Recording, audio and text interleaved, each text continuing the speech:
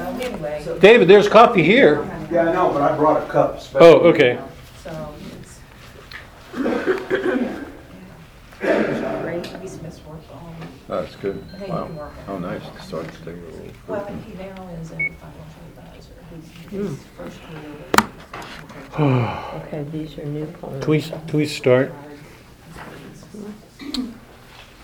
Boy, a lot to.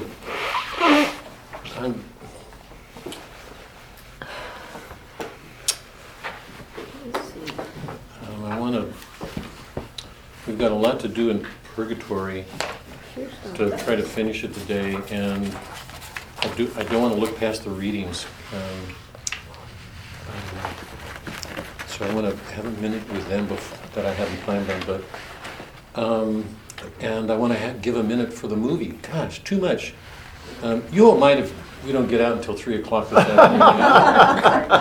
Lock the door. It's like an all-day retreat.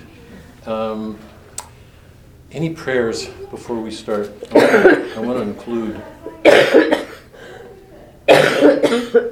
Fred when we. But no, I do.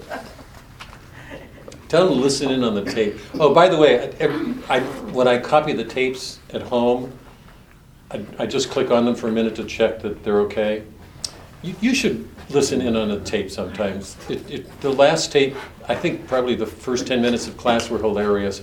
I don't remember what joke you heaped on me, but I remember when you, whatever the humor was, or was it Monday night that, I don't think it was this class, but Monday night when somebody had a joke at my expense that I thought it was wonderful. I can't remember what it may come off of David's. May come off David. Off of his comment during the movie. When he, 10 minutes into the movie, said, "We're going to choose the next movie, Bob." And I loved that. I know. The first 10 minutes, my mind was going like, what did he do? I love that. I always love that humor. Whenever our kids have gotten sick, my first comment will be, "You big wimp, knock it off." And I've said this to my kid. I hope on my deathbed, one of the kids will come up to me and say, "Dad, you just are a big wimp." That's the way my humor goes. I guess it's a locker room soldier. You know, when you're in firing line, if you don't learn to laugh when you're about ready to die, what can you do? Nothing. So I loved his comment. I don't remember. What was the movie? It was the. Deliverance? Departure. Oh, Departure. Departure. Oh, Departure. We Yeah. saw that. Oh, yeah. We gave that to him. I think almost the entire class is in tears. It was just, it was really touching. I'm glad people enjoyed it. Any prayer requests? Let's start. In the name of the Father, Son, Holy Spirit, thank you again, Lord, for the gift of our life from you, the gift of yourself this morning. How amazing it is that we don't just receive your word, but you yourself, your very life, and with that life within us, your kingdom. We're not here or there, we're both places at once. What an amazing mystery that we can be here in this class and know that in some ways we're of your kingdom. God, it's just, how amazing, how grateful we are. I ask a special blessing on all that we're doing as a group. Help us to take courage from what we're learning to bring you to the world, to be unafraid, to grow in holiness, how hard that is, I think, for most of us. Strengthen us in our efforts this Lent to put away the world, to take on a holiness. The opening words in the Mass this morning were to let our acts of penance draw us closer to you. Let that be, even though the pain of it is giving up so much of the world that we've given ourselves to. Help us with that. Ask a special blessing on Fred. Let him know somewhere in his heart that he's missed. Troublemaker that he is.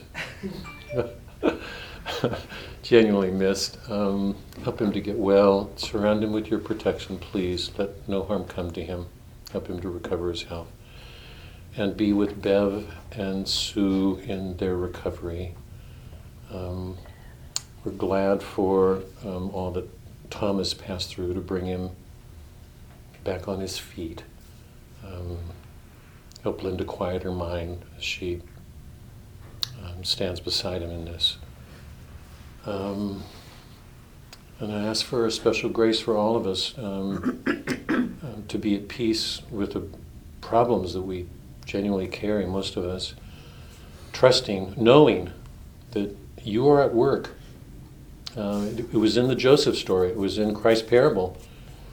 When bad things happen, you'll bring a greater good out of them, and the effect on us will be a renewal, a rebirth. We become aware of things we weren't before. It's like we're renewed. We become somebody new, coming out of surgery. So whatever the struggles we have, each of us, help us to be somehow at peace, knowing, trusting that you're going to bring something good out of them we never could ourselves. Help us to live in that hope and bring that to all that we do. We offer these prayers in your name, Christ our Lord. Amen. I don't want to forget this, so let's do this first, and then I want to come to the movie. And the actually no, let me start with I just want to make a brief comment on the readings this morning. There's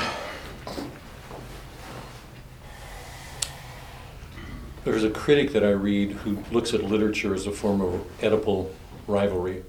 It's pretty serious. It's the way he looks at all of it.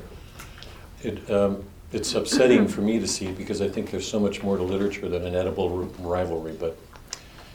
But as I listened to the readings this morning, I was struck by the continuity between what happened with Cain and Abel and Joseph and his brothers. Cain envied his brother, because God was, in his mind, so much more receptive. He didn't see that there was something wrong with him in the way he gave his gift. So he blamed his brother and killed him. And centuries later, we've got Joseph's brothers wanting to kill him out of envy, that their father loved him more than them and wanted to take his life. And it's really interesting to me, particularly because of the work that we did with Melville. I don't know that any of you made that connection. They put him in God's providence. There it is. Out in the desert, and they put him in a cistern.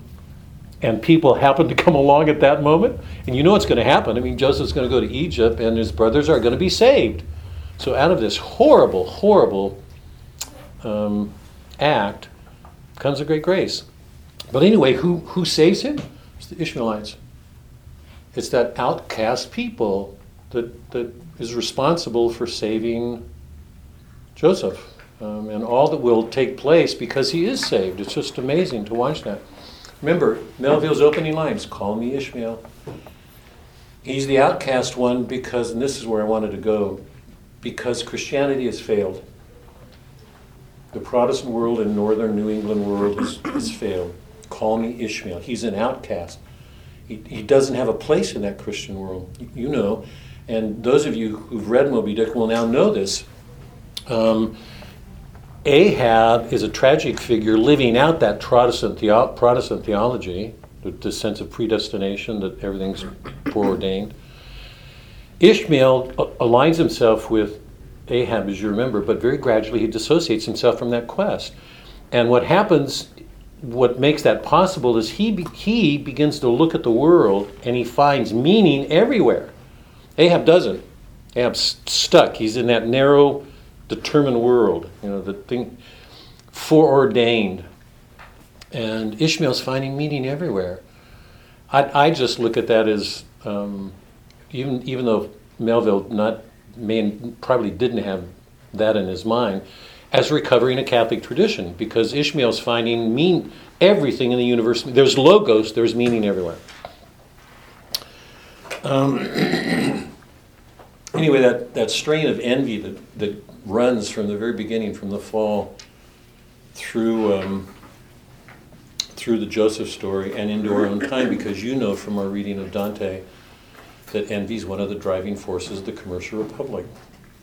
Not wanting to have somebody have something more than I. We've been looking at that all along. Anyway, just one brief comment. the parallel between the two readings is that the brothers wanted to kill Joseph, and we know that what will happen is that a greater good will come from what happens. He'll go to Egypt, the brothers will be saved, a people will be saved, the whole people will come out of it, renewed.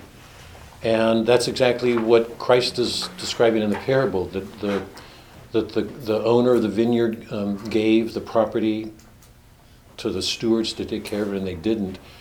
And the words were, how did he put it? I wish that this great goodness, what was his word, the phrase? It's like the kingdom that was entrusted to you will now be given to somebody else. I just want those words to, if everybody will hold on to those today, the kingdom that was given to you will be taken away. And obviously he's speaking to the Jews. They had this great promise. They rejected it. They killed the prophets. The son finally came. And remember the last reading was the Lazarus story, going to hell and wanting somebody to come back and dip the finger in water just to quench his thirst. That when the son came, because they killed all the prophets, they killed him. So the cornerstone that they rejected, the son himself, will be the cornerstone of this new, the kingdom. It'll be the cornerstone of the kingdom. Jacques Maritain has said, and I think there's so much truth to what he said, St. Paul reached a point in his life where he said, a veil has come over the Jews. They have ceased to live their religion.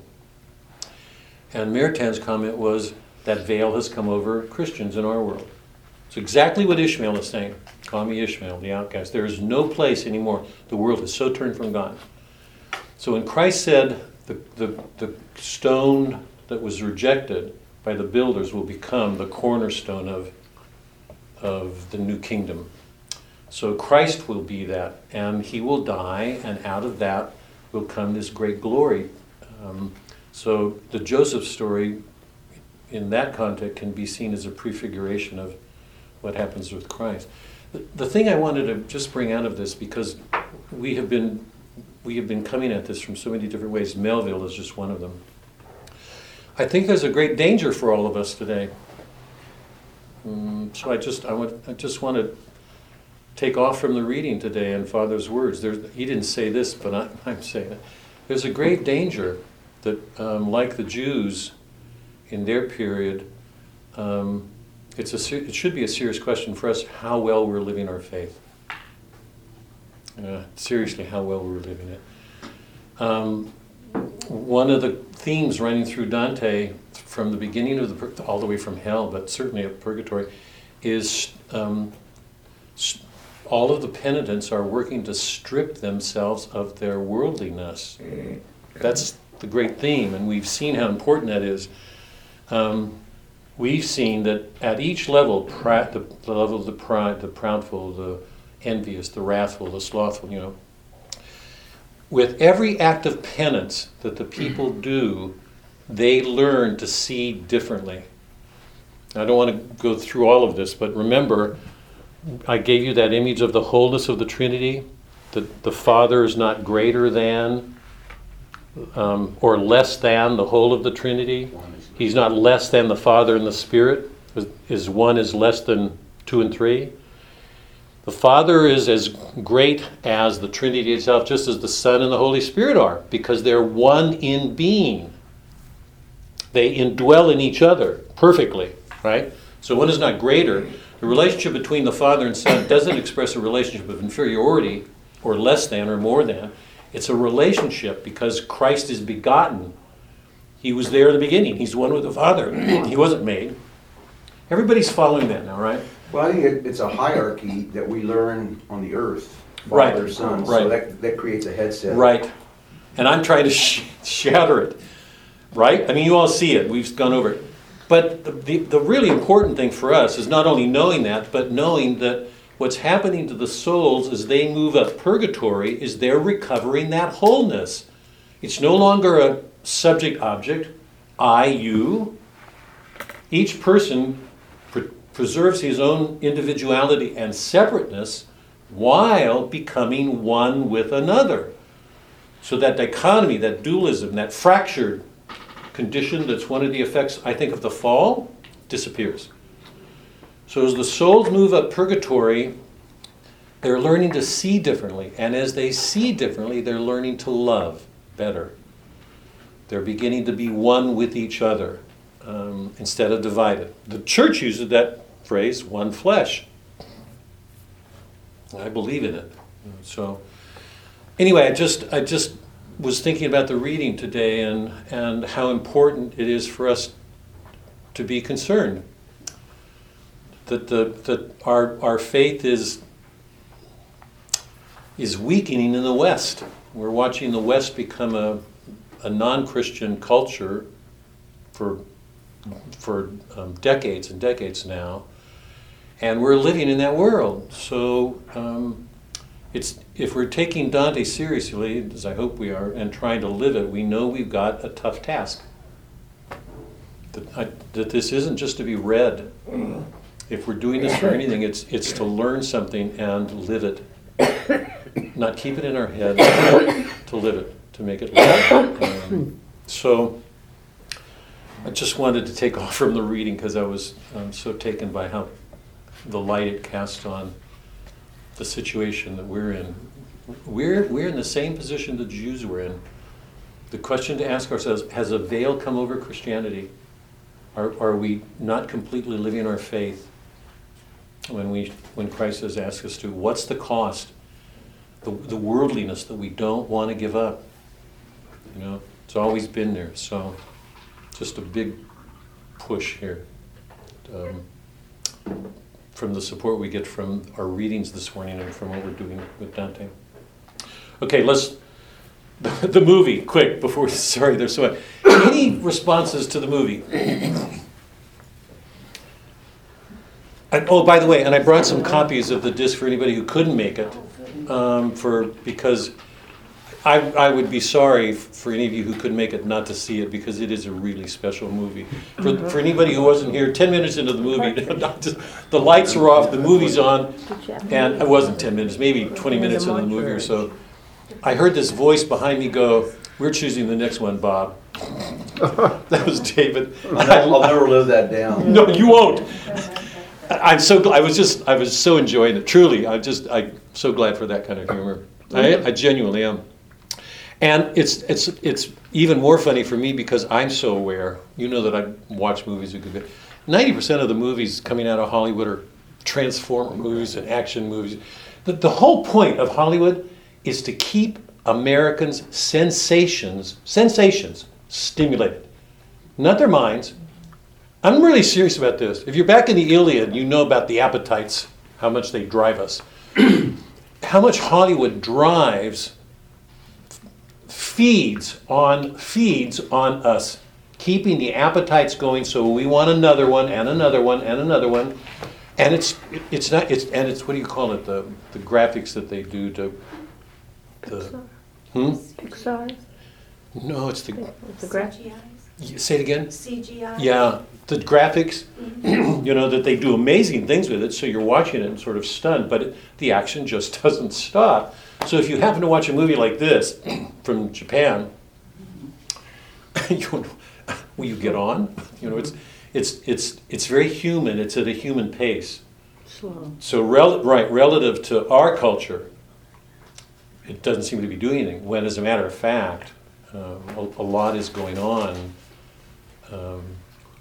I've got copies for anybody who didn't see it, because I'd be glad for you to take a copy home. But any comments on the movie? You better take it. No, I didn't see it, yeah. No. It's a sad movie. I thought it was powerful. Oh. It is sad. It is.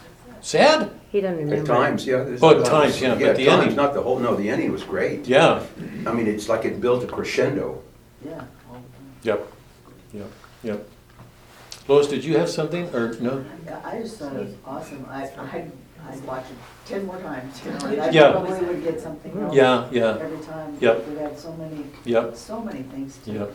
focus on. And the seasons, I hadn't thought about that, but after you mentioned it, I was thinking about it, during the weekend. I'm like, Every one of them was in there. Yeah. And it was, the life seasons as well as the. Yeah.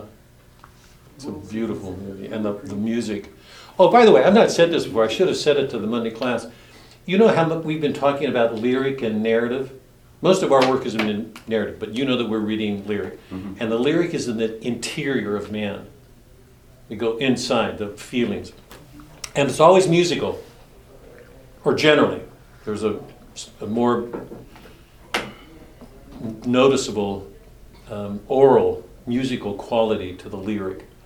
It's there in narrative, but it's diffused, it's spread out. The critical terms, these come from Plato for the lyric and narrative, are diegesis, diegetic, it's the inner self-speaking, and mimetic, to imitate somebody else speaking. Homer's imitating Achilles. He's telling a story. Achilles will speak in his voice. He's imitating. Is that clear? Mimesis is imitation. So in drama, the whole thing's being imitated. People speak in their voices. When a narrator speaks, he's speaking in his own voice. It's diegetic. But he's describing somebody else doing something. So when Homer describes Achilles talking, or Odysseus, or when Dante describes Virgil talking, he's performing an act of mimesis. He's imitating Virgil, right? In film, the equivalent of those two, we've got a story's being imitated. The Diago, or whatever his name was, his words with his wife. And the music we can see as a diegetic element. It's the inner spirit of the thing. And so often, when you watch movies, there's a soundtrack. We don't think much of it, except we'll say, there's a soundtrack. That soundtrack is as close to the lyric interior as you can get, because we're not in a lyric world, we're in a narrative world, in a movie. You all following me? Mm-hmm. So if you think about the music, that cello piece that runs through it, it's called memory, I think, or casting back, I can't remember the term, but that's the diegetic element. It's the interior. It's like it's an expression of the heart or the soul of what's being imitated, the story that's playing out before us. Is that clear? Diegetic. I want to be careful. No, it's not? Diegetic. Just a new term. I think. Yeah, it is. All it means is the person speaking from within, the lyric. So, Diegetic. Anybody else? Anybody? Barbara? Did you enjoy it, or? It took me a while. I was impressed by the reverence that they had for someone who died. Right. That was just incredible. Yeah. Yes. Yeah. And I'm assuming that that's real, that happens, or is that? Well, my assumption is, if you remember when his father died and he came at the end, and the other mortician or undertaker, whatever you call him, mortician is probably. You can see why one of the great themes of that movie, of that culture, is that there's a stigma attached to that work. To be a mortician is to be like a leprous person in the Old Testament. Remember when Diago, when his wife was awaiting, when she found out the news and she was horrified, and she asked him to give up the job, and he got angry for a moment and said, I can't. And she got up to leave, and he started to go for her, and he started to touch her, and she said, don't touch me. What was her word? You're dirty. It wasn't dirty, but it was like that. Filthy. I think it was filthy. You're filthy. That was real in that culture. I want to come back to that in a moment, but that was not just a dramatic scene. She felt that way. I remember the son of the woman who owned the bathhouse. When the son and his wife and daughter were passing, the son said, stay away from him. It's like a leper in the Old Testament. You don't touch them because they're filthy. And when the mortician comes at the end, remember how crass he was. He just ripped off the blanket, and so I'm assuming that for part of that culture, it's disgusting you toss it away, but it's clear that something is making its way into that culture to obviously express a reverence, and precisely not only because it's protective of the dead, but because of its effect on the families involved. If you watch the families who are almost transformed in those moments, with their saying goodbye, the guilt, the shame, the gratitude, it's like a sacrament that in those moments you almost become whole. It's like going through a sacrament, that you recover something that you didn't know was there. Take away the sacrament, not there. A body, throw it away. The other thing I saw was the cycle of life. Yeah. And the reconciliation, of course, at the end. But even the salmon that went up the stream and then floated back dead reminded me. Some of them, yeah. Well, yeah. Okay, couple of quick thoughts here. For me, one of the signs of a good story is what critics would call its unity. It's unity, the Iliad, the Odyssey. I mean, I could go through one of those stories and show it. There's a unity in the action. When a story gets too episodic and just episodes come up, when you get to the end, you wonder why. When a story has a unity, it condenses everything and it intensifies the effect. No matter what happened in that story, no matter what, that story was as good as anything Shakespeare did.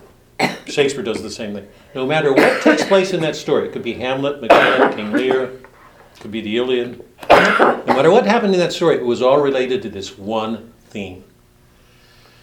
That culture is a face-saving culture. It has this profound sense of honor and appearances. If somebody says something negative about your honor, it goes straight to your soul. It will be the cause either for a fight or a duel or suicide. That face-saving quality permeates the East. It's the Philippines, Japan, China. There's a great book called The Sword and the Chrysanthemum, which exactly captures it. It's such a cutting edge. There's this great beauty, a geisha, or a great love of appearances to appear. That's because it takes so seriously appearances. If somebody wounds them, it could be the smallest slight. That wound will fester and take over a soul. So that's a face-saving culture. The guy bought the cello, remember the big cello? He did not tell his wife. It was a fortune. He hid it. He gets this job. He does not tell his wife because it's a degrading job. He's a professional in an orchestra that goes under, and he's embarrassed to come home and take on a mortician's job, to tell anybody, because everybody thought what a great man he is. He's this musician. The humiliation that he would suffer in saying to somebody, I'm a mortician. He doesn't tell his wife. He doesn't tell anybody. So I hope everybody's fine. He's keeping appearances. Finally, his wife learns, and she's devastated.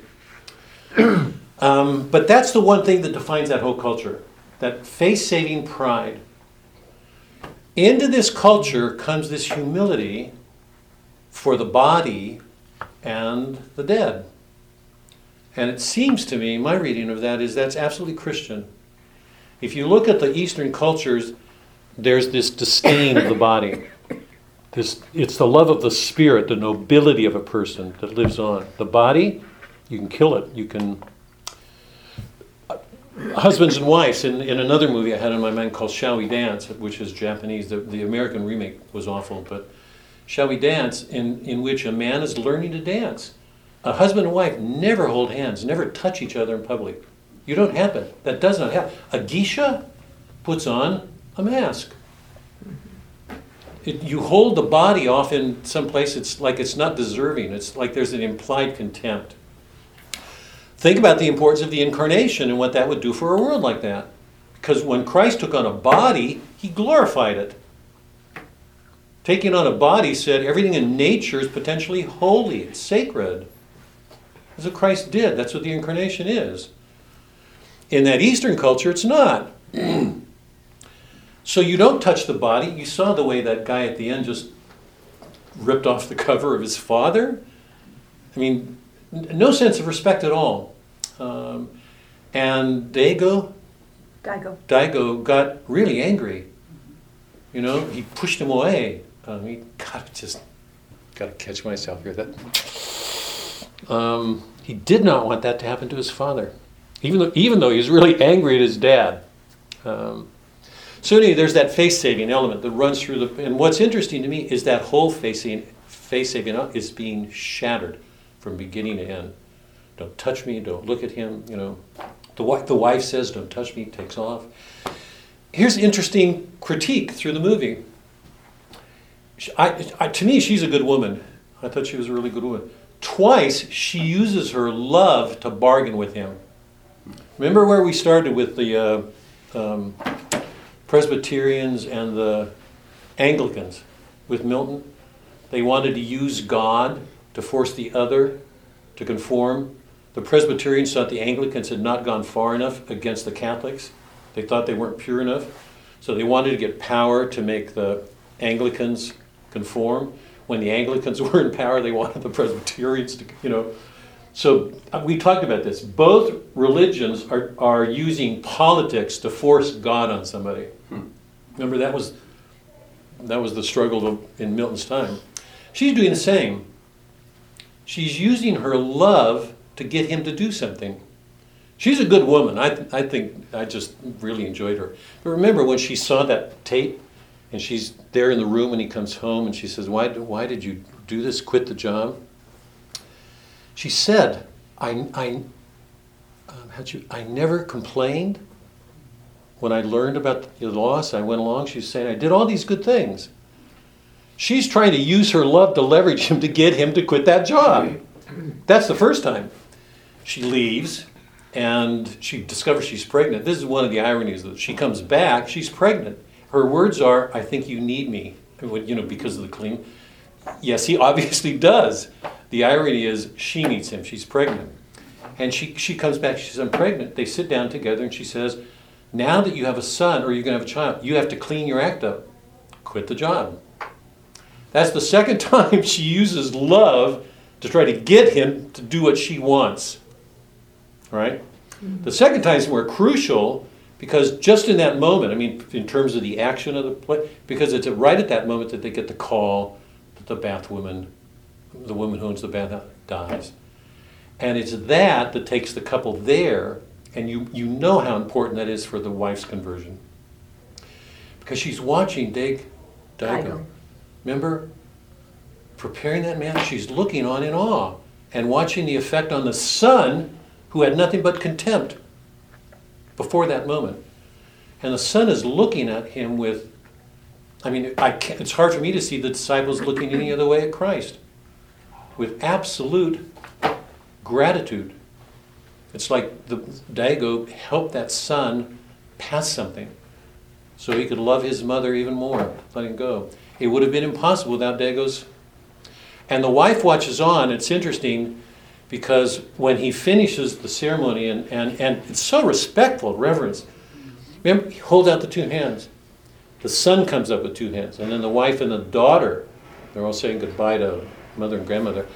Daigo starts to put the stuff away, the ceremony is over, and he stops, and he looks over at the wife. Do you remember? And there's that pause where, and it's so gentle, there's almost no strain, but it's clear she's saying, I have to make up my mind and do this because something in her has changed. So it's like this very faint, understated struggle where she's looking and saying, I have to do this. And she goes up, God, and he hands her, the cloth, and that's it for her. So my reading, I believe something Christian is shattering that pride. There's a place for humiliation and humbleness now that there wasn't before. And part of the beauty of that theme, which I think is, so my answer, my own question to you is, where is Christ in the movie? I think he's everywhere. Part of what makes that so expressive is the recurrence of the seasons. And we keep seeing, it's a sense that things pass, they die, but they come back to life. Die and come back to life. It's a recurrent. And they do it beautifully with the birds. And you see it with the Son and the Father, particularly at the end, because in the flashbacks we see the Father handing the Son that large rock, and I'll come back to that in a second, and the Son giving him a small one. And at the end, when he's trying to loosen the grip, he discovers the Father has that rock. A little one, Yeah. A little one. The Son gave him. Yeah. Yep. And you see a season coming and a renewal. In Christian terms, a rebirth. It's a renewal. So there's this wonderful sense of the seasons bringing rebirth, renewal. So they're not leaving it in something dark or forbidden or proud. This spirit has broken through. And what we're left with at the end is the sense of renewal, of reconciliation. And it was touching when the wife, who just a beautiful expression, and she takes such pleasure in watching him do that. She's absolutely one with him in humility, in gratitude, no pride anymore. They love. The pride's behind them. It is so Christian in my reading of it. So a wonderful movie. Last thing, and remember after she visits, I think it's just after the visit, the ceremony with the bathwoman, he takes her to that little river and tries to find a stone, and he tells her the stone story. This goes to our poetry.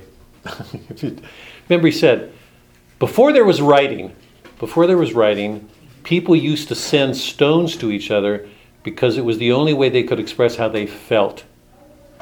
Before there was writing. I'm going to say this is poetry. They see very clearly that this is the Logos, this is the Christian, that there's something in nature. It's there in the recurring things. It's there in stones. Stones speak. Whatever stone you give expresses how you feel. If it's a large, bulky one like the Father, I think our sense is he's carrying this enormous weight. And when he dies, he's found the Son's smalls, the Son takes it and gives it to the wife. They're going to give it to their child. So nature speaks in this world. It's not like nature in the West, as it's become for us. Nature speaks. And the other way in which I think that image of nature speaking plays itself out in the movie, remember intermittently in the movie we get this picture from the second half of the movie on, not in the first half, but somewhere about the middle of the movie, we keep getting this image of him sitting on a chair with a cello on this little knoll. It's a raised. The beauty of that for me is that he belongs there. He's absolutely at home. He's not in an orchestra. He's not at home. He's sitting on this knoll with a rivulet running by. It's a little knoll. He's playing in that chair as if he belongs. To me, it's an image, an image of the oneness of music with nature. That he's in tune, using strings to give expression to something that's in nature. We call that music. But he's helping us hear something that's there in nature. Is that clear? So there were so many ways in which this movie showed, I think, a Christian influence entering an Eastern world. The Logos, Christ, love, shattering that, So just a really, and I'm almost sorry to say all this because in my mind it doesn't even begin to do justice to the movie. It's such a moving movie. Any questions or comments? We'll begin to do what we came here to do. I think his music played on the small cello was just as beautiful as music played on the big cello. Mm-hmm. Yeah, I love that song. I want to get the soundtrack. I just love it. We played Beethoven and Bach, and I think I recognize maybe Mozart in there too. I need. I know the Bach, the Ave Maria was Bach's Ave Maria. And notice that the head, the boss, had that, they were gathered today, and it was Christmas Eve when they asked for the song. And the song they played on Christmas Eve was Ave Maria. I thought it was going to be Silent Night, but as soon as he played Ave Maria. Yeah, Ave Maria. Very subtly understated Christian. In some ways, I thought he was doing what Elliot does. It's a Japanese audience. It's not Christian, largely. But everything he's doing with it is indirectly, subtly Christian. And he's not hitting anybody over the head. He's doing an amazing job. And I can't believe that people in the audience, the Japanese audience, who would be offended at Christianity, wouldn't have been touched by that movie. It was so well done. It was very human. Yep, absolutely. Sorry to take so much time with this. It was-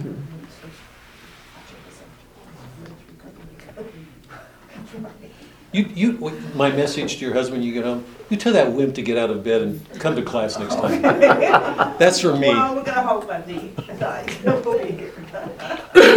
Those are my words. Make sure you... Oh,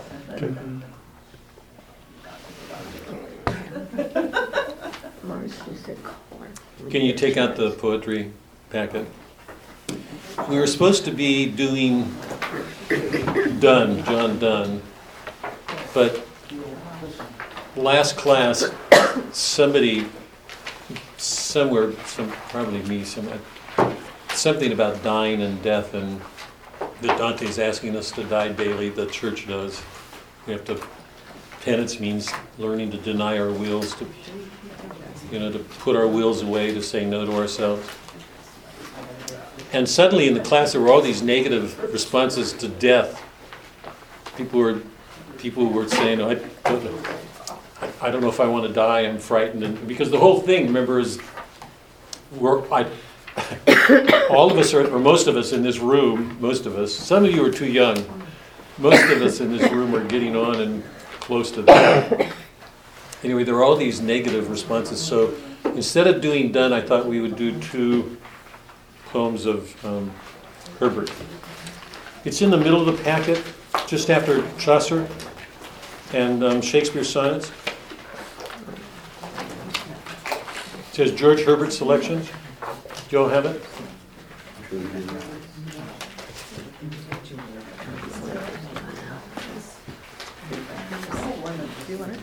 I've got it done. Listen, you don't have, just leave it. Just listen. If you don't have, just listen, because you should enjoy it, just listening. Get out of your heads, just use your ears.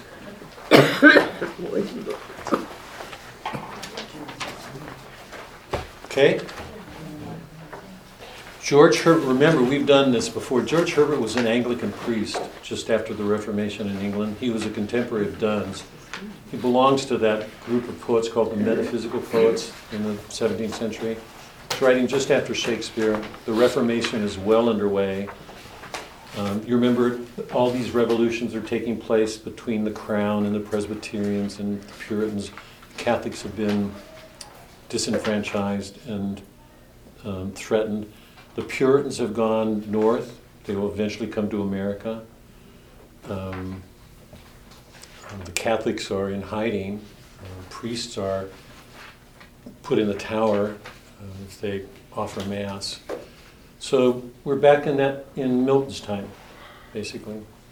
Herbert was an Anglican priest, like Gerard Manley Hopkins, who was Catholic. He devoted his life to poetry, wrote this extraordinary poetry. And the collection of his poems is divided into three parts, called The Porch, The Church Militant, and The Church Triumphant. The Church Militant has to do with poems about our struggles with evil, because we're all in this war, struggling against evil. The Porch is the prelude to that. And The Church Triumphant are those poems dealing with that state once the battle's over in paradise. So lots of the poems in the middle section are I think some of those beautiful in our language. The very first one, if you look on that first page of Herbert's, if you have it, is in the shape of an altar. If you don't have it, here, you can just see, it just looks like that. Because Right here. what he's doing with that image is showing that every one of his poems is a sacrifice, a gift to Christ. So he's putting it on his altar. Okay? So turn to the second page, if you have it, Death. If you don't, just listen. Just listen. Nothing that's Doc, let it be. Just listen. Just listen. Don't worry, you guys. Just listen. Okay? Death. I wanted to read this because of so many of the negative things that people were saying on Monday night about dying. Because, I think most of us look forward to it with terror, but we're asked to look forward to it with hope and gladness. It's our church, not to be afraid of it. Here's Herbert on death. Death. Death, thou was once an uncouth, hideous thing, nothing but bones, the sad effect of sadder groans. Thy mouth was open, but thou couldst not sing. For we considered thee as at some 6 or 10 years hence, off in the future, after the loss of life and sense, flesh being turned to dust and bones to sticks. We looked on this side of thee, shooting short, where we did find the shells of fledged souls left behind, dry dust, which sheds no tears, but may extort. As we get better before we die, that sort of thing. But since our Saviour's death did put some blood into thy face, thou art grown fair and full of grace, much in request, much sought for as a good. For we do now behold thee gay and glad as at doomsday, when souls shall wear their new array, and all thy bones with beauty shall be clad. Therefore we can go die as sleep and trust half that we have unto an honest faithful grave, making our pillows either down or dust. So he's asking us not to be afraid, to be glad, because of death we will be with God. Go back to page 1. We'll read love. Read love. Love bade me welcome, yet my soul drew back, guilty of dust and sin. The quick-eyed love of the Negro slack from my first entrance in drew near to me, sweetly questioning if I lacked anything. A guest, I answered, worthy to be here. Love said, you shall be he. I, the unkind, ungrateful? Ah, my dear, I cannot look on thee. Love took my hand and smiling did reply, who made the eyes, but I? Truth, Lord, but I have marred them. Let my shame go where it doth deserve.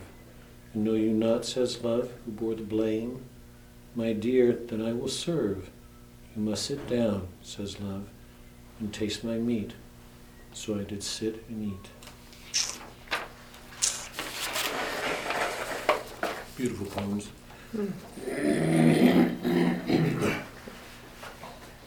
One of the things it seems to me you learn with this poem is you can't argue with Christ. However great our sins are, he's still saying, I took them away. Here I am. Okay. Let's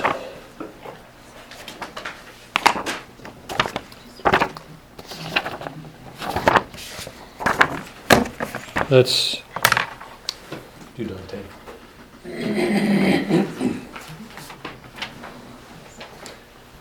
There's several things I want to look at this morning.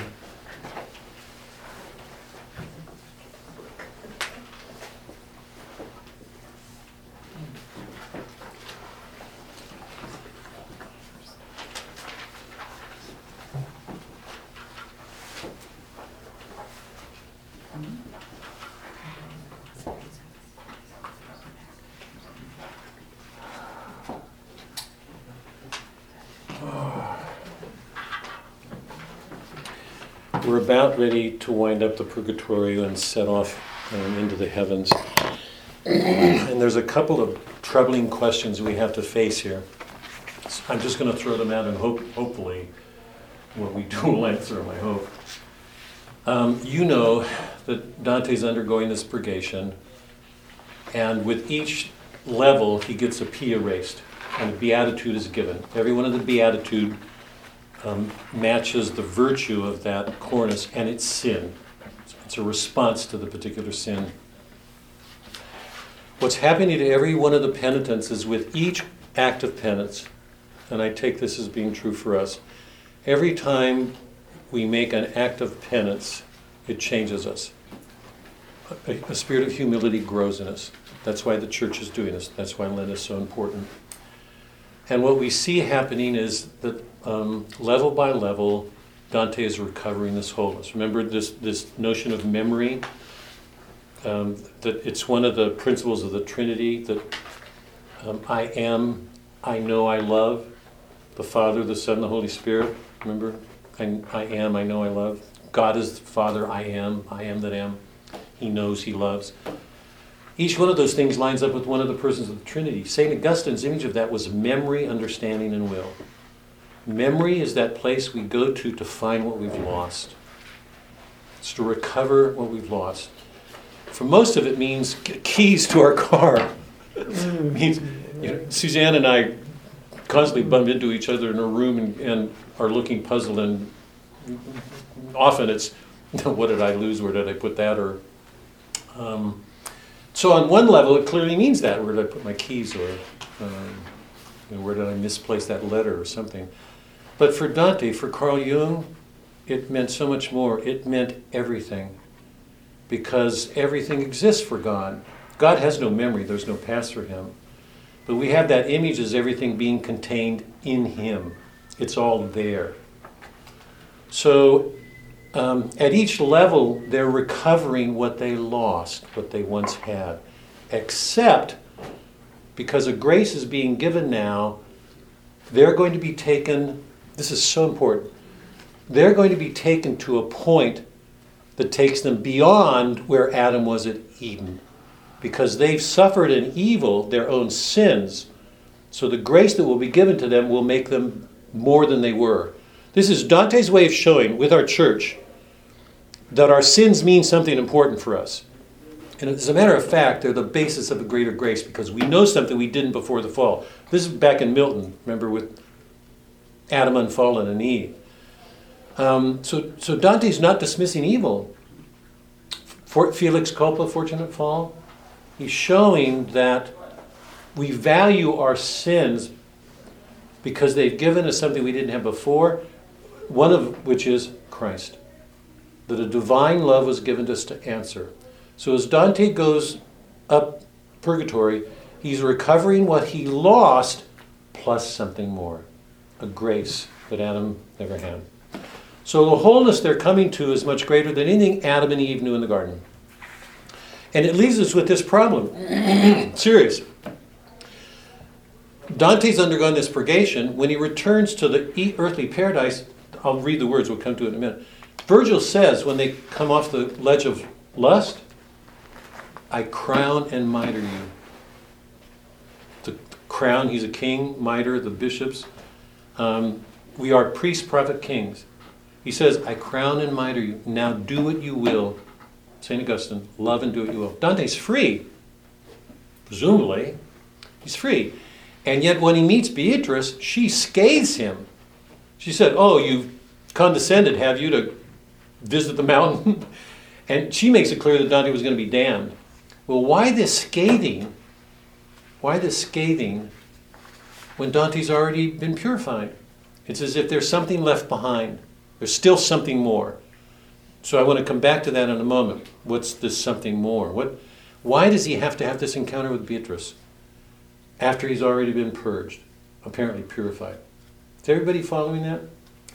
And Virgil, we have to come back to that, because this is that moment when Beatrice approaches, Dante's knees begin to shake. He's going to pass out in a few minutes again. It'll be one more pass out, one more fainting. When Beatrice approaches, he turns for Virgil because he's so shaking. He wants support from his father, his mentor, the man he loves. When he turned, remember, what did the angel say? Good for you. Don't look back. Don't look back. So we have to ask, what does this mean? Because this is the man Dante's loved who's brought him to this point. I mean, how valuable is that? That he should go back to hell? Dante turns, he's gone. Virgil's gone. What does that moment mean allegorically in our story? On this journey of faith, what does that mean? So we've got a number of really important questions here, okay? We've talked about the worldliness. Dante, the whole effort of Purgatorio is to strip us of that worldliness, to be so attached to the world that we're not free. We're bound by it in some way. The wholeness that we're trying to recover. When we let off last week, we had gone through the upper cornices of Purgatorio, and remember that when we went up the mountain, the dividing point, something happened. Remember, Purgatorio is divided into three. Here is where he has the dream of the siren.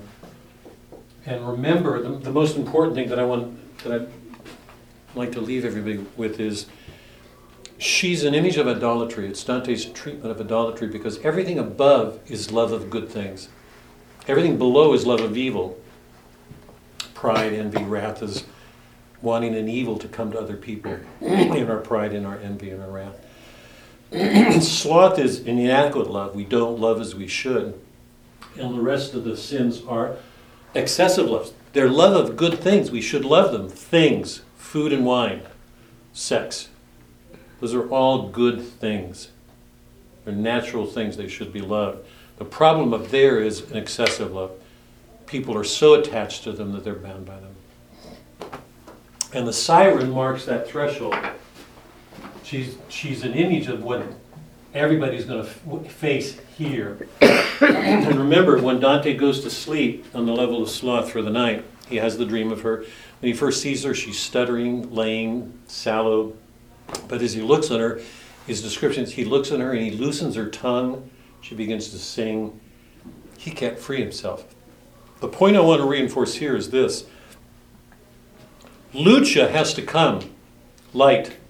Remember, she plays an important role in the beginning of the story because Mary initiates everything. That's so important. Mary initiated. Not God, not Christ, Mary. It was Mary's love of Dante, a fellow human, that sends her to Lucia, who goes to Beatrice, who goes to Virgil. Lucia's light. Lucia, light. She's an image of the light from God, grace, given to Beatrice to go to Virgil.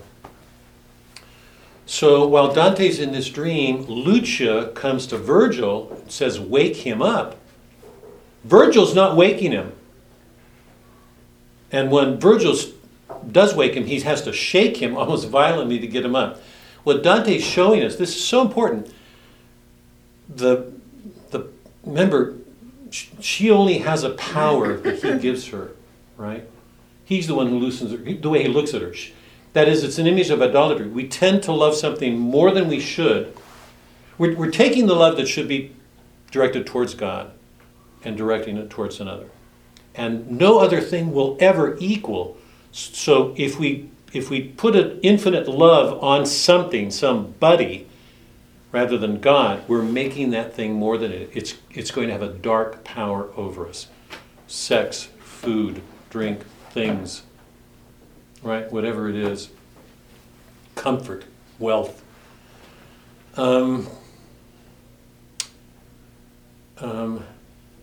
Virgil isn't adequate to wake Dante. Reason's not adequate.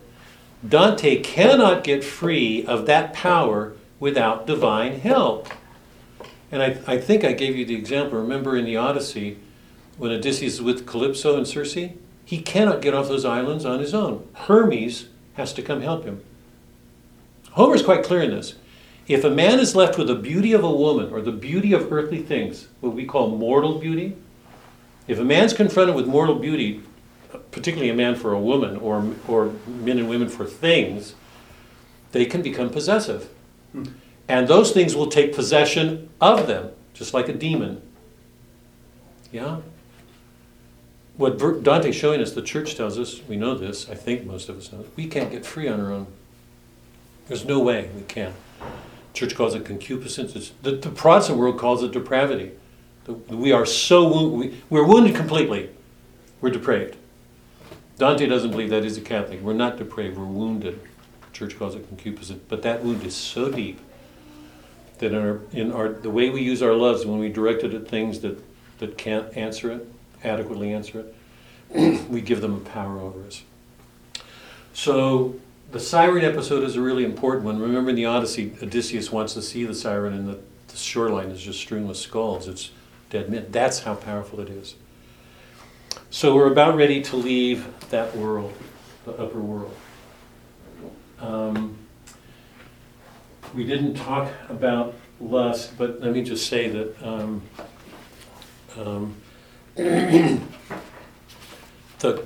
you remember, every ledge has had its own contrapasso. It's an image of the sin. The contrapasso on the level of the lustful is the inner bank of fire. And it's interesting, in the lustful, all the souls want to be in the flame, even though it's burning them. So the contrapasso is the flame, and it's interesting. It's the only canto in which the sin and the form of penance are the same. Because love itself is a flame, but they've got to go through it to purify themselves. When Dante arrives on the flame, remember, or on the ledge, he encounters two rows. One of them going the right way, the way it should, I think it's clockwise, and the other going the opposite way. In the one going the right way, it's a row of largely men, I think. Most of the souls in heaven and hell are men. And they're heterosexual.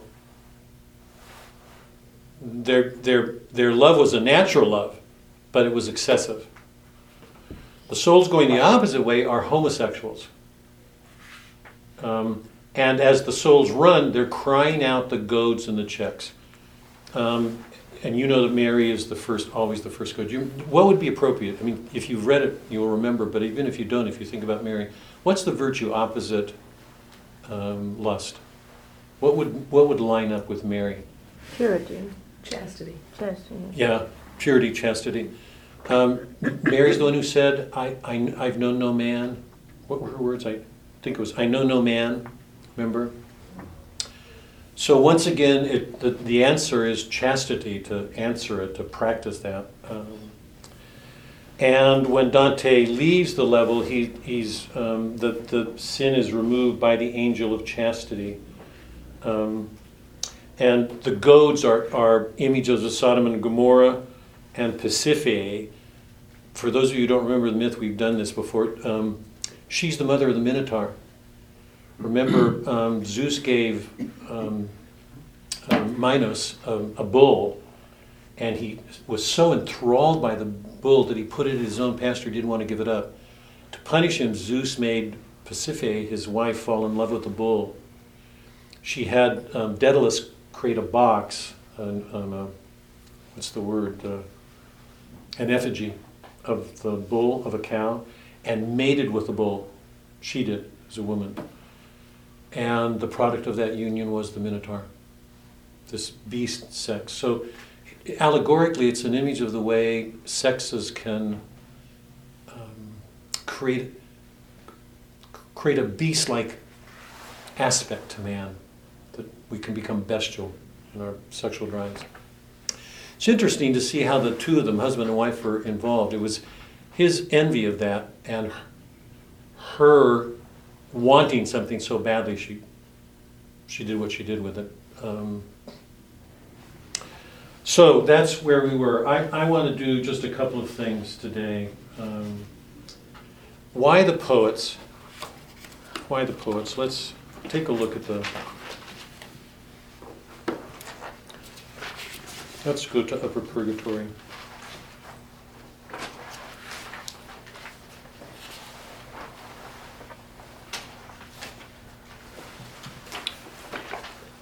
think starting around 27, let's see.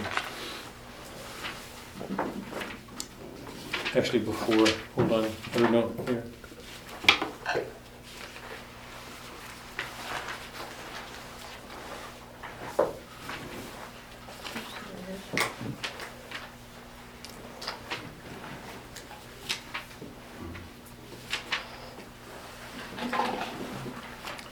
Dante says in these upper levels on page 351, Dante has said repeatedly that he's come to cure his blindness, that he wants to recover his sight, to learn to see things the way they are. He had the dream that night before he rose to the earthly paradise of Rachel and Leah, who are images of the divine and active life. Go back to 347 just for a second to get there. As he passes through the fire, the angel removes the final P, and then we get this. Holy souls, no farther can you go without first suffering fire, so enter now and be not deaf to what is sung beyond. For Dante to go on to the earthly paradise, he has to pass through that fire. So remember, it's an image of lust itself, but it's also an image of the means of purification, purifying the lust. 347 in the middle. Oh, my dear son, there may be pain here, but there is no death. That's such a stunning line. Dante's got to suffer this pain knowing, the consolation is it won't cause him death. It won't burn him up. Remember all your memories. If I took care of you when we rode Geryon, shall I do less? I'm not going to let you down. Believe me when I say that if you spent 1,000 years within the fire's heart, it would not singe a single hair of yours. So he says, it's time. Get over your fear. There he is again. Go on. Top of 348. He said, somewhat annoyed to see me fixed and stubborn there. Who wouldn't? Is everybody following this? I hope think how real. You're looking at a fire and you have to pass through it. How many of us would willingly step into that fire? And Virgil is saying, knock it off, get yourself together, go through. As Pyramus about to die heard Thisbe utter her name, he raised his eyes and saw her there. The day mulberries turned blood red. Just so my stubbornness melted away. Hearing the name which blooms eternally within my mind, I turned to my wise guide. He shook his head and smiled, as at a child won over by an apple, as he said, well then what are we doing on this side? How can you not love Virgil? I cannot tell you how much I love this guy. And entering the flames ahead of me, he asked of Statius, who for some time now had walked between us two, that he'd come last. Once in the fire, I would have gladly jumped into the depths of boiling glass to find relief from that intensity of heat. My loving father tried to comfort me, talking of Beatrice as we moved. Already I can see her eyes, it seemed. That's what we do to coax a child, isn't it? There's a piece of candy on the other side or something. From somewhere else there came a voice, singing to guide us. Listening to this, we emerged at last where the ascent begins. Venite benedicti patris mea. Come ye blessed of my Father. Remember, the Purgatorio opened with Our Father, and that hymn, and it's closing with this. Come ye blessed of my Father. Then the voice said, the sun is setting now, and night is near. Do not lose time. Make haste before the west has given up its light. So they go through, going over on 351 now. When they arrive at the earthly paradise, this is Virgil.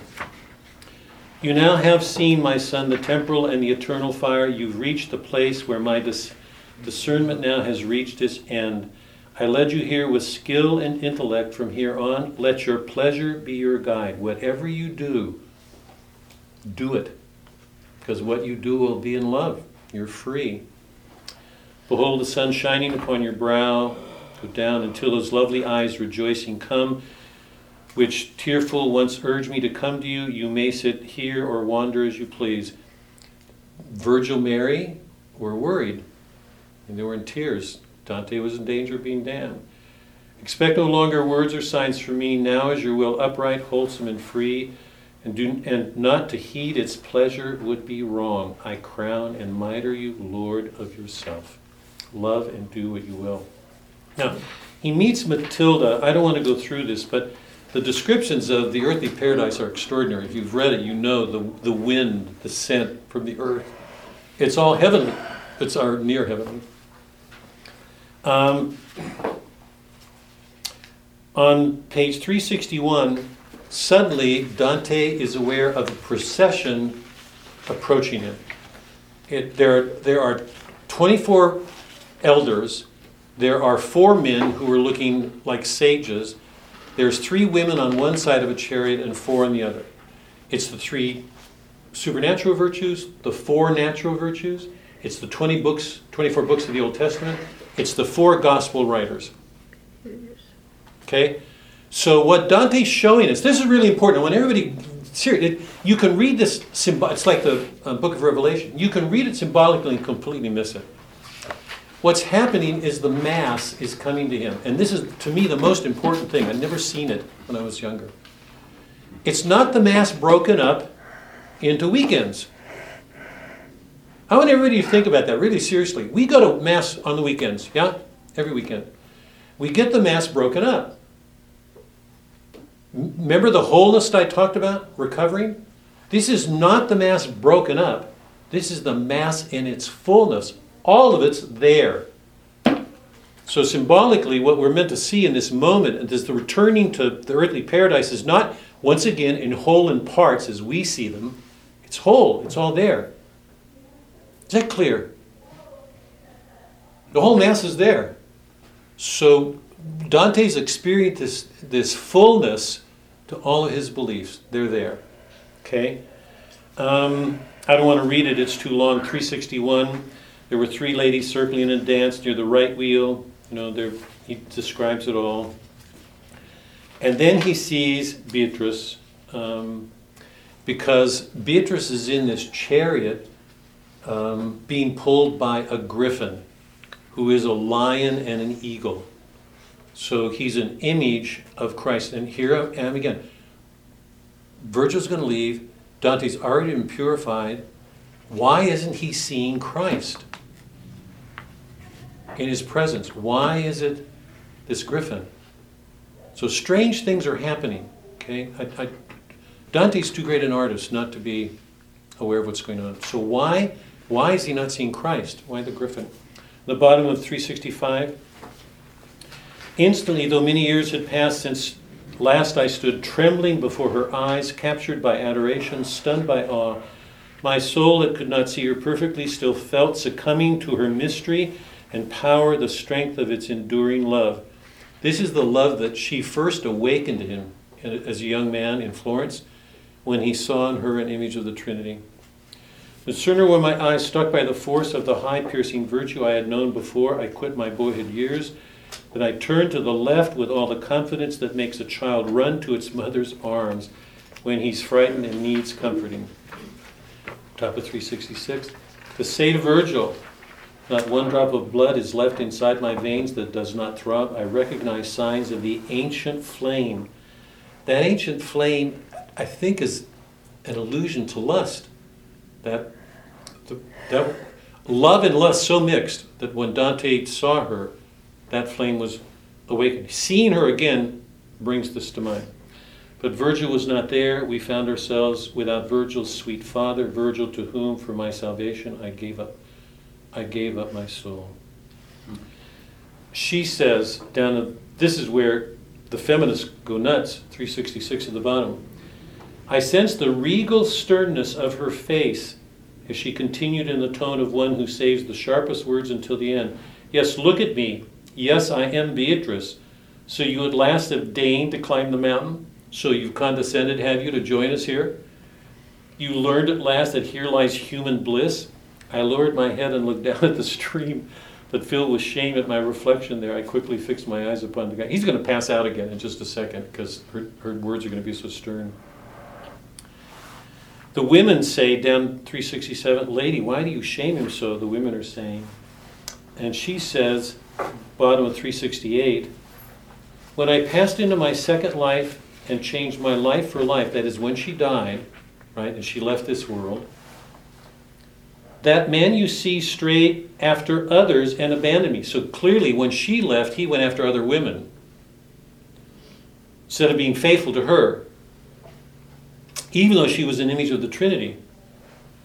When I had risen from flesh to spirit, became more beautiful, more virtuous, he found less pleasure in me, loved me less. I hope it's clear, it's obvious why that's so. Yeah? Because we're so fleshly, right? We don't love the things of the other world enough. We love things of the earth. Sex, food. He went after other women. And the irony is, she was more beautiful, more holy. He should have loved her more. So instead of being strengthened in his faith, he turned to the world. When I had risen from the flesh to spirit, became more beautiful, more virtuous, he found less pleasure in me, loved me less, and wandered from the path that leads to truth, pursuing simulacra of the good, imitations of the good. I prayed that inspiration come to him through dreams and other means. In vain I tried to call him back, so little did he care. To such depths did he sink that finally there was no other way to save his soul except him have to see the damned in hell. That he might do this, I visited the dead. She went to get Virgil. Dante was damned. Is it clear? Yep. He was damned. He should have turned to her. I'm trusting all of us know that. But the worldly pleasures have such a hold that instead of turning to holy things, he turned to them.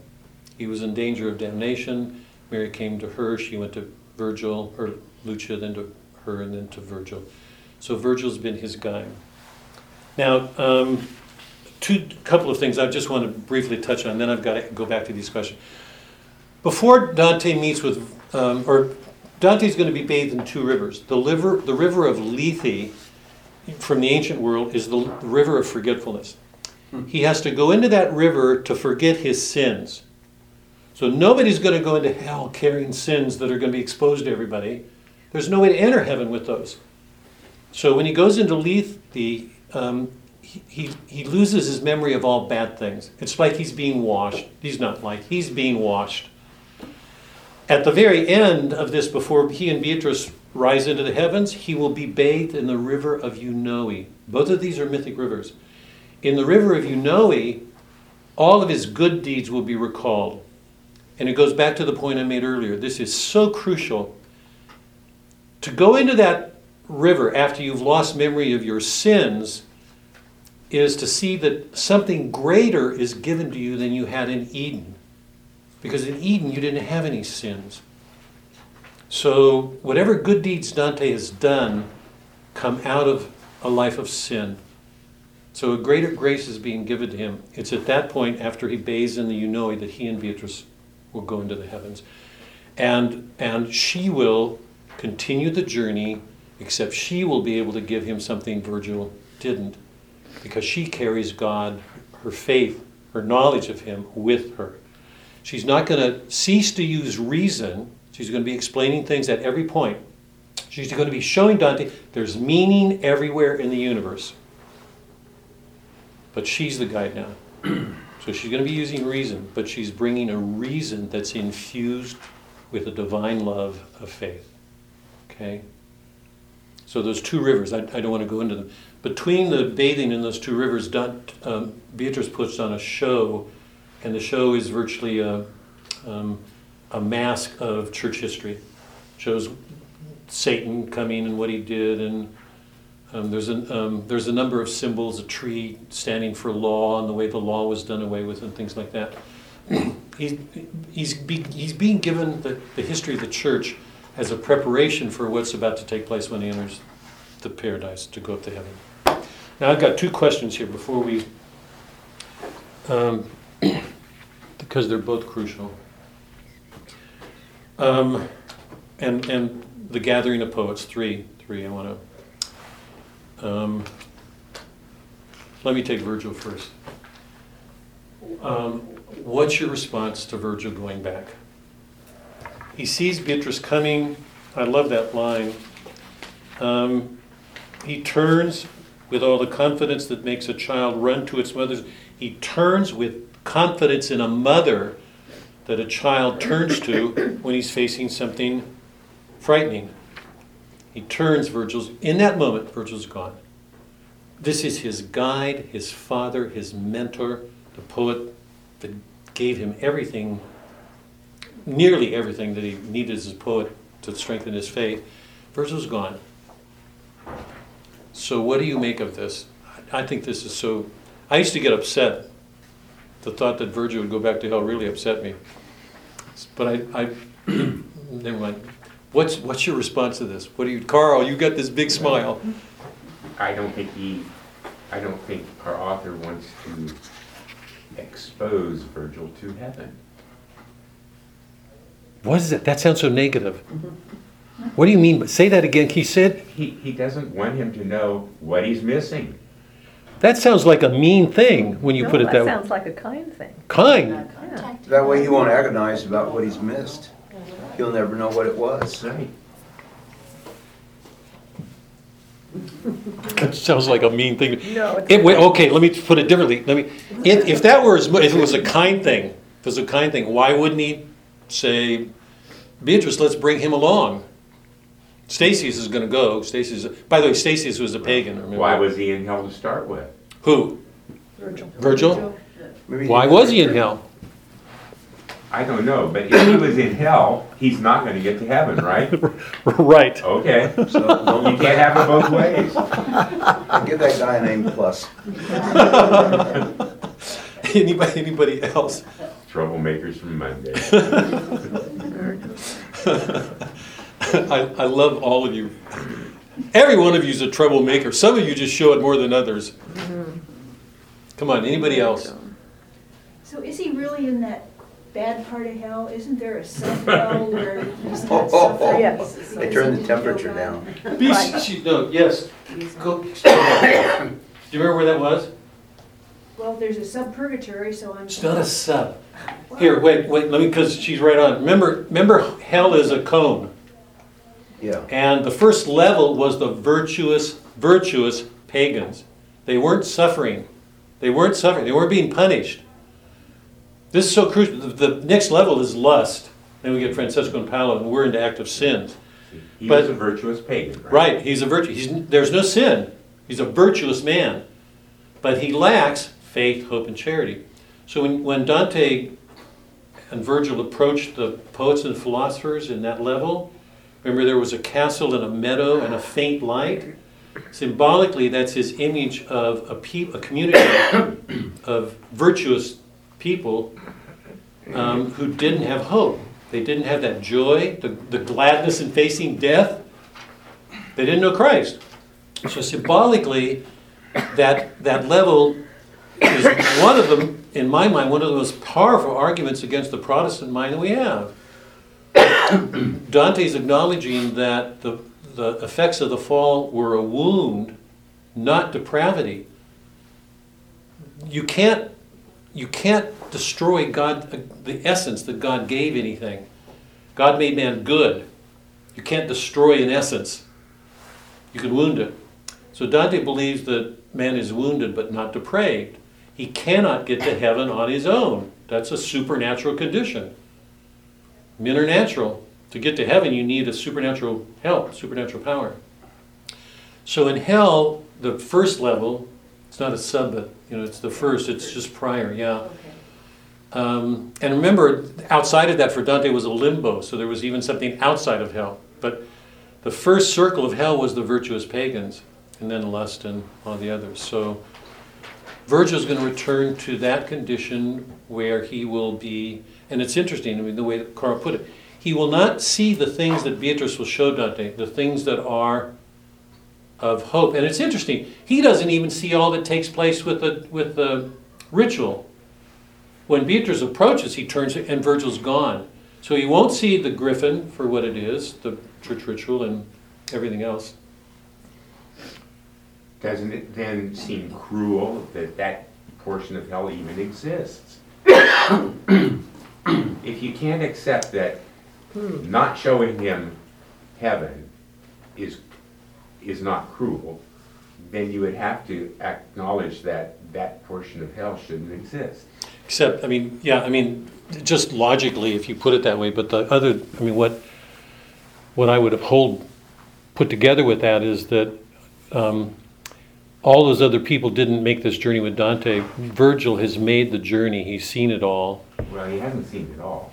Well, to this point, I want to be really careful because I'm trying to protect something really good here, and I feel like I'm losing it. But I think the whole work has encouraged us to sympathize with Virgil. He's a good man. He's really good. Yeah. So there seems to be something hard here. I want to get to this. I don't want to leave it here. Dante loves him. Or put it differently, would he have gotten to this point to be handed over to Beatrice without Virgil? No, absolutely not. So my question is, allegorically, how are we to understand this moment?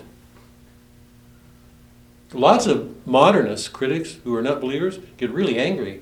They say, what a great unkindness. How cruel of Dante to, here's this good man. What's Dante doing allegorically?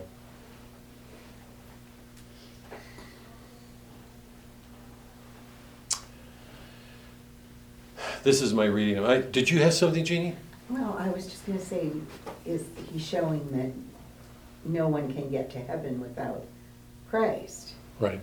But don't we believe that even virtuous pagans can be in heaven? Yes. So, We do? Yes. Yes, we do. Yes, we do. Straighten out your husband, will you? Yes, we That troublemaker? He's going to become a pagan now. They can't get to him as of the writing.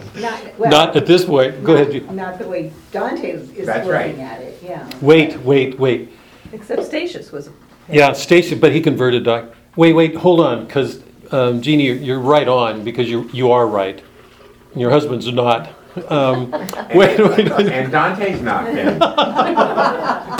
Boy, I love this right now. Carl, you haven't finished Paradiso yet. That's where we're going. In the middle of the Paradiso, Well, but Carl said up to this point, in the middle of I don't want to give this away. In the middle of the Paradiso, Dante's going to answer that. So we have to wait.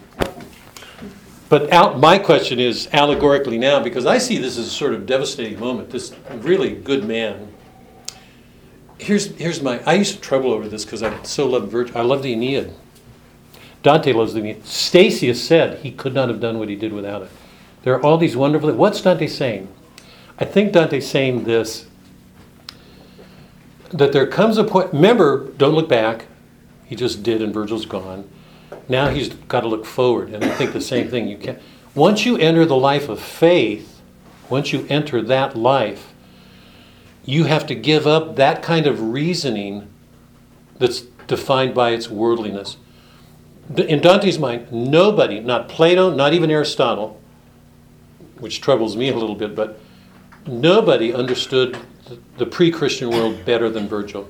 If you've read the Iliad and the Odyssey, those of you who've read it will feel this in your hearts, not just in your mind. You know from the Aeneid that Virgil was capable of feeling things that we don't get from Homer. Virgil is aware of the cost of everything. All the way through the Aeneid, people are dying that he didn't want to see die. You don't get that kind of sympathy in Homer's world. In Homer's world, you've got Achilles above the world, Odysseus above the world. In the Aeneid, you've got Aeneas carrying off the body of that boy, Lausus, whom he had to fight in a battle, whose father was brutal, and he said to his enemies, pick up that boy and bear him off. Those are Hamlet's words, or the words about Hamlet when he's about to be borne off the stage in Shakespeare's Hamlet. Pick up that boy and honor him. You can hear a poet weeping, Aeneas weeping to watch a man he had to kill and wanting to honor him. We don't get close to that in the Iliad or the Odyssey. In that Greek world, your heroism raised you above everything. In Virgil's world, you carry your losses. Remember, Aeneas is on this voyage or journey trying to found city after city after city after city. He fails. He carries through his life with this sense of failures. What's Eudora Welty's losing battles. Losing battles. In my mind, that's one large aspect of our Christian life. We keep going into our life thinking we're going to succeed at everything, and the world blows us away. constantly, again and again and again and again, we're defeated. The cross is the answer to that. We believe that coming out of those defeats, something greater is going to be. Maybe not in this world, but that cross marks it. Out of it comes a risen life. So Virgil got closer to that than Homer. So in one sense, I think Dante's saying Virgil is the embodiment, allegorically, he's the embodiment of the best that can be expected of the natural heart and mind. But once you enter a life of faith, you have to turn away from that. And I'm saying, I've tried to put it as strongly as I could because I want everybody to see how hard that is. I'm trying to underline it as much as I can. There's no way Dante could have gotten here without Virgil. That's how important he is. It's his way of also showing that's how hard it is to let go of that kind of reason. Is Beatrice going to not use reason? She's going to use reason everywhere. But what underlies that reason is completely different from what underlies Virgil's reason. She's rooted in God, not the world. So her reasoning powers will be far more illuminated than Virgil's. But we're going beyond that world. So I think allegorically what Dante's showing us in the life of faith, because remember, this is extraordinary. Dante was in danger of being damned. Heaven was sent after him. Mary, Lucia, Beatrice, Virgil. Virgil brings him to the earthly paradise, back where we began. But after Christ came, we weren't meant to go back to Eden. We were meant to go on to the New Jerusalem. So in part, I'm answering my question. Why doesn't he see Christ in the chariot? Why is he seeing Beatrice? I think because he's not ready yet. He's just beginning to enter a spiritual world in which faith will show him things that reason couldn't. Because that's an extension of the journey. The point that I want to underscore here is I think Virgil has to mean a lot to us if you're to appreciate this moment. Because we won't see the full weight of it otherwise. To continue on that journey means learning not to use reason the way we did all along. I'm trusting all of us know that. I'm trusting all of us know that we reach a point in our life where we realize the way we've been arguing, or the reasons that we've been given, or what we do with our mind. We remember I've harped on this. We are so self-sufficient as creatures. We're so capable. We're so able to do things. We get into arguments all the time. It's not this way. It's this way. It's this way. We use our mind in certain ways to make points, to draw conclusions. We should. It's the nature of our mind.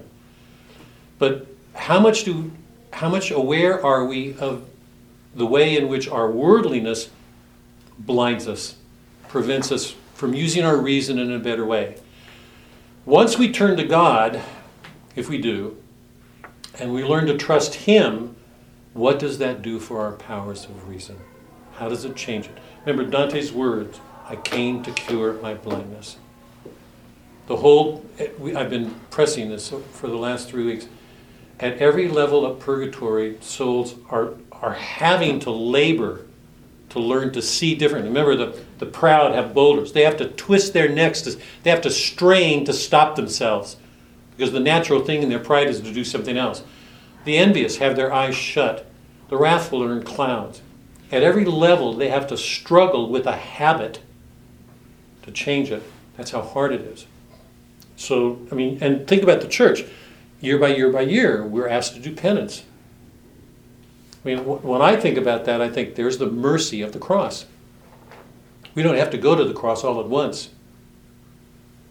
It's thinned out over the course of a lifetime that Christ's mercy, I think that's one of the ways in which Christ's mercy presents itself to us. We're asked to take on ourselves, to learn to deny our wills, but gradually. So, anyway, sorry, go ahead, Carl. When Beatrice is there and Virgil turns around and then he's not there anymore. Right. Dante turns around and Virgil's not. And Virgil's not there. Right. Virgil does not at that point yet have faith, hope, or charity, right? Right. So then he doesn't deserve to go to heaven. Right. Nobody's arguing that. I'm not. Oh, I'm not. I'm not even close to that. All I'm saying, I think the point of, maybe I made it clear, the point that I'm making is, I think part of the beauty of this and the way that Dante's done it is, with Virgil, he's shown us how great human reason is. I've tried to emphasize that he's just, I have nothing but good to say about him. Just nothing. He doesn't have faith, hope, or charity. He doesn't. He's going to go back to. But allegorically, I want to answer this problem because it's one that critics raise all the time. Why does virtue go back? And I'm trying to answer it. I think we're supposed to feel everything we can for Virgil. Because if we don't realize the cost of what we have to do in order to go on. We have to learn to stop using reason that way. And I'm saying, with all of its greatness, I cannot, I hope, I've tried not to underestimate that. I've tried to underline it as strongly as I can. I love Virgil. Absolutely love that man. I love the Aeneid. Part of my life carries him. I believe Dante did. Allegorically, he's showing us the cost of what happens to continue in this life of faith. And if anybody minimizes that, or if their way of doing it is grudging how mean Dante was because he sent, I think they're missing something. I think allegorically the point is, that's how great it is. We have to learn to go on in faith to do things differently. To give up reason? No, absolutely. We're not Protestants. We're not corrupted. But allegorically what Dante's showing us is that a reason infused with faith is very different from a reason without faith, hope, or love. So I've tried to underscore Virgil's importance. I love that man. Absolutely love him. When we get to the middle of the Paradiso, we're going to see Dante answering, supporting Jeannie's point that God will do something with pagan. It's my belief that he does that with Virgil. I don't want to go there because I don't want to open up but allegorically, I think this is what we're supposed to feel at this moment. Okay, turn to page 373. We've got to start winding up. 373. 372 towards the bottom. The recognition of my guilt so stunned my heart, I fainted. I just wanted to read that. There we are again. If I gave a quiz and I asked you how many times Dante passed out in this book, could you count them? No. 3, 4. I think it's 3 or 4. I haven't counted. I wouldn't give that. Stupid. I think we Just pass teasing. out a lot more. If you do that, give us multiple choice. Right. I never gave a multiple choice in my life. He just faints. When I revived, that lady I first saw strolling alone was now bent over me, saying, "Hold on to me, hold tight." Isn't that, when things go hard, hold on, hold on, hold on. Before I reached the sacred bank, I heard asparagus me, so sweetly sung, my mind cannot recall. Cleanse me of my sin. It's from the Psalms. The lovely lady, opening her arms, embraced my head and dipped it in the stream just deep enough to let me drink of it. She took me from those waters, cleansed, and led me to the dance of the four lovely ones. So now he's cleansed of his sins, which means he's prepared to see things even more differently now, right? Because his eyes are not clouded with them. 1,000 yearning, look deeply, look with all your sight, they said, for now you stand before those emeralds from which love once shot loving darts at you. That is when he was a younger man and Beatrice looked at him, he was overcome. 1,000 yearning flames of my desire held my eyes fixed upon those brilliant eyes that held the griffin fixed within their range. She's looking at the griffin, who is a dual image, right? Lion, eagle. The lion is the noble, the eagle is the just. So it's an image of Christ. Like a sunlight in a mirror shining back, I saw the twofold creature in her eyes reflecting its two natures separately. Imagine, reader, how amazed I was to see the creature standing there unchanged, yet in its image changing constantly. And while my soul delighted and amazed was tasting of that food which satisfied and at the same time makes one hungrier. That to me is one of the most perfect images, descriptions of the wholeness of the soul that I've been talking about. In the presence of God, right now he's getting an image. Because Beatrice is looking at the griffin, he's looking at Beatrice. So he's experiencing the dual nature of Christ. In her, she looks at the griffin. And the description of it is, he looks and every desire is satisfied while setting the desires on for longing for more. And I'm suggesting that's the nature of heaven. Remember, we've been talking about the wholeness. There's an indwelling. So when one soul enters heaven, it's just not heaven plus one. It's heaven exponentially one. That it's like the multiplication of the fishes, because indwelling is going to be taking place everywhere. Imagine that. If you're in the presence of God, every desire you have will be satisfied. You'll be at rest. And every desire in you will be set on wanting more, because God's infinite. People today, forever, I've talked about heaven as a static condition. It's eternal. I think it's your image of, the way we quantify something. Mm-hmm. I don't think it's that way at all. And we can't give our minds around it. This image of being satisfied and yet set on for more. How can it be otherwise in the presence of God? Every desire will be quieted and set on longing for more. Infinitely. Can you imagine that? Anyway, I think Dante's captured it perfectly here. Okay, one last thing and we're going to stop, but before he and Beatrice rise into the heavens, it describes him, 386, but here before us is the stream you knowing, now lead him there, and it is as your wont, revive his weakened powers in its flow. Then gracious as she was, without demur, submitting her own wills to another. There it is again, another will. Remember we first read that with Odysseus?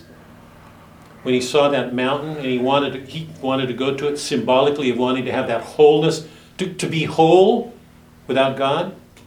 But it has that line, but as another wills. He goes down, because man can't do that. He can't attain that wholeness on his own. We've seen that as another wills repeatedly. It's an expression of how important it is that we learn to give our wills to another. Until we give our wills to another, something won't come right in us. Then, gracious as she was, without demur, submitting her own will to another's will, once this was made apparent by a sign, the lovely lady took me by the hand and said to Statius, as she moved ahead with queenly modesty, and you come too. Reader, if I had space to write more words, I'd sing, at least in part, of that sweet draught which never could have satisfied my thirst. But now I have completed every page planned for my poem's second canticle. I am checked by the bridle of my art.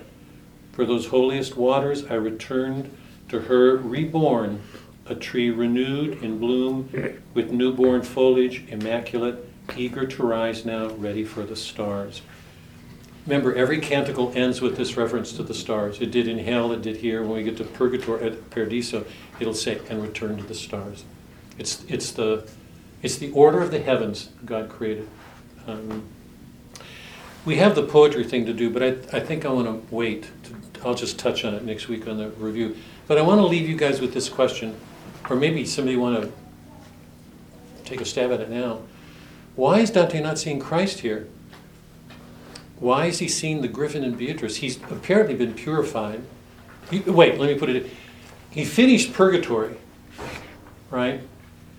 And turns for Virgil. Virgil's gone. Now he's with Beatrice. He looks into Beatrice's eyes when she's looking at the griffin. And now he's going to go into the heavens. Why isn't he seeing Christ here? Why is that still waiting if he's apparently purged? And what is this meeting with Beatrice? Let me take a minute with that. Why? If he was purged, right, at the end of when he and Virgil emerged and Virgil said, I crown and mitre you, now do whatever you want, you would think he would be pure, everything's okay. And yet when he meets Beatrice, she takes him apart. He faints. He's so humiliated by what she says and the sternness of her voice. She's merciless. She just rips him up.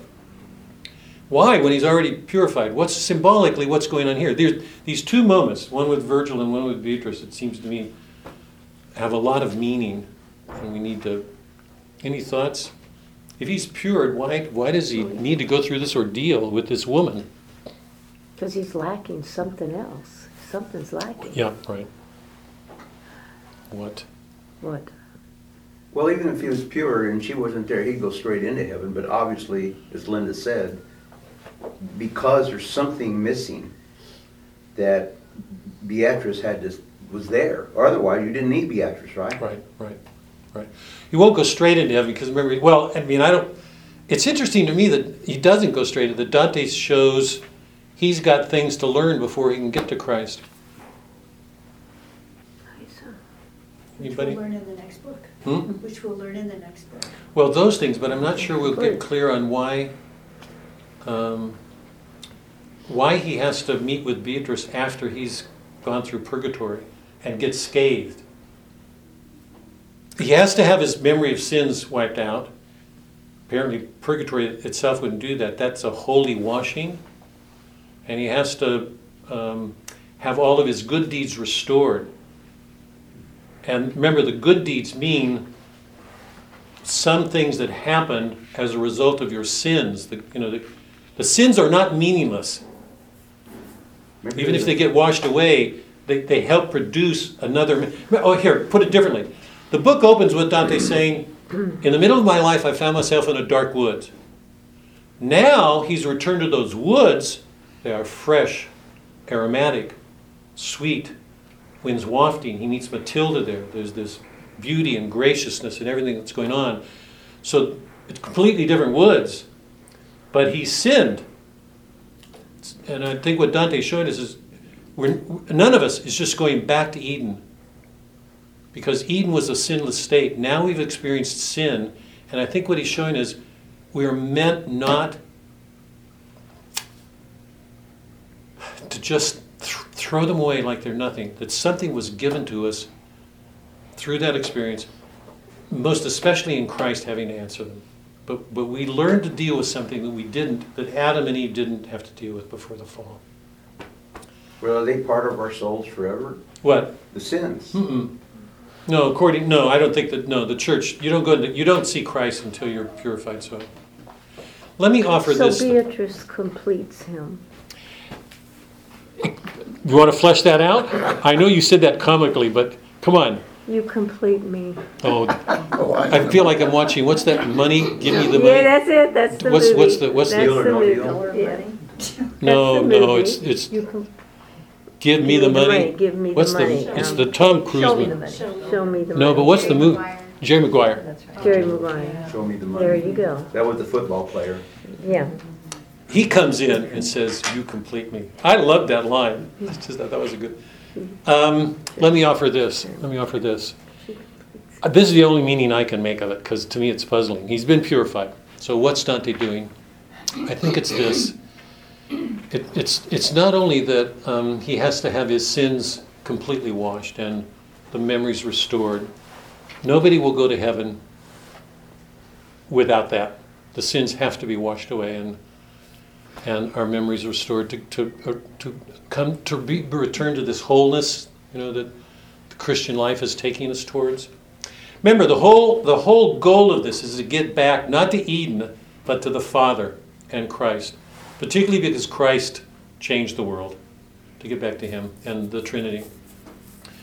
I think what he's showing in the Beatrice episode is that this is the only sense I can make of it, that every man carries within him some original innocent love.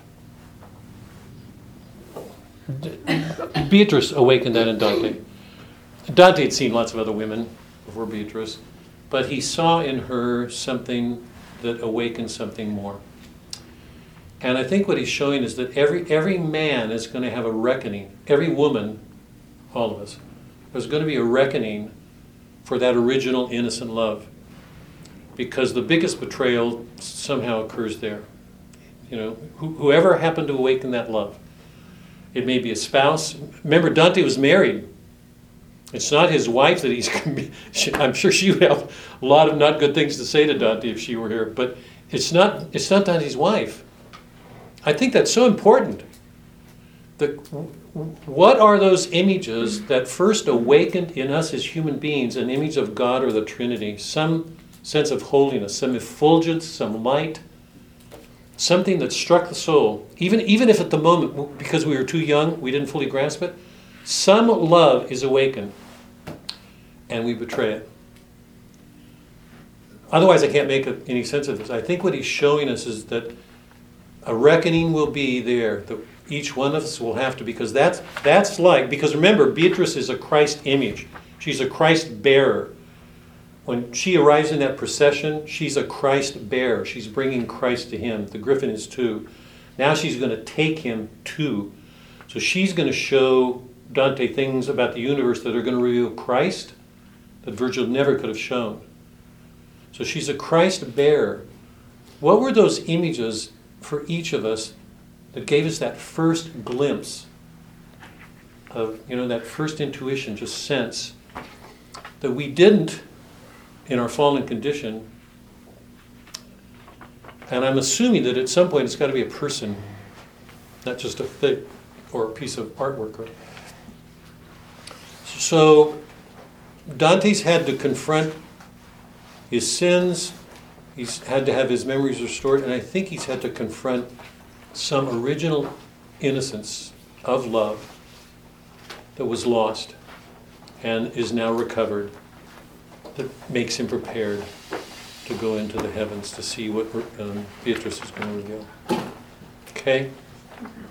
Any questions or... Tell Fred I hope he's feeling better. I got off the cover with him. You what? Hope I took enough notes. Listen, it's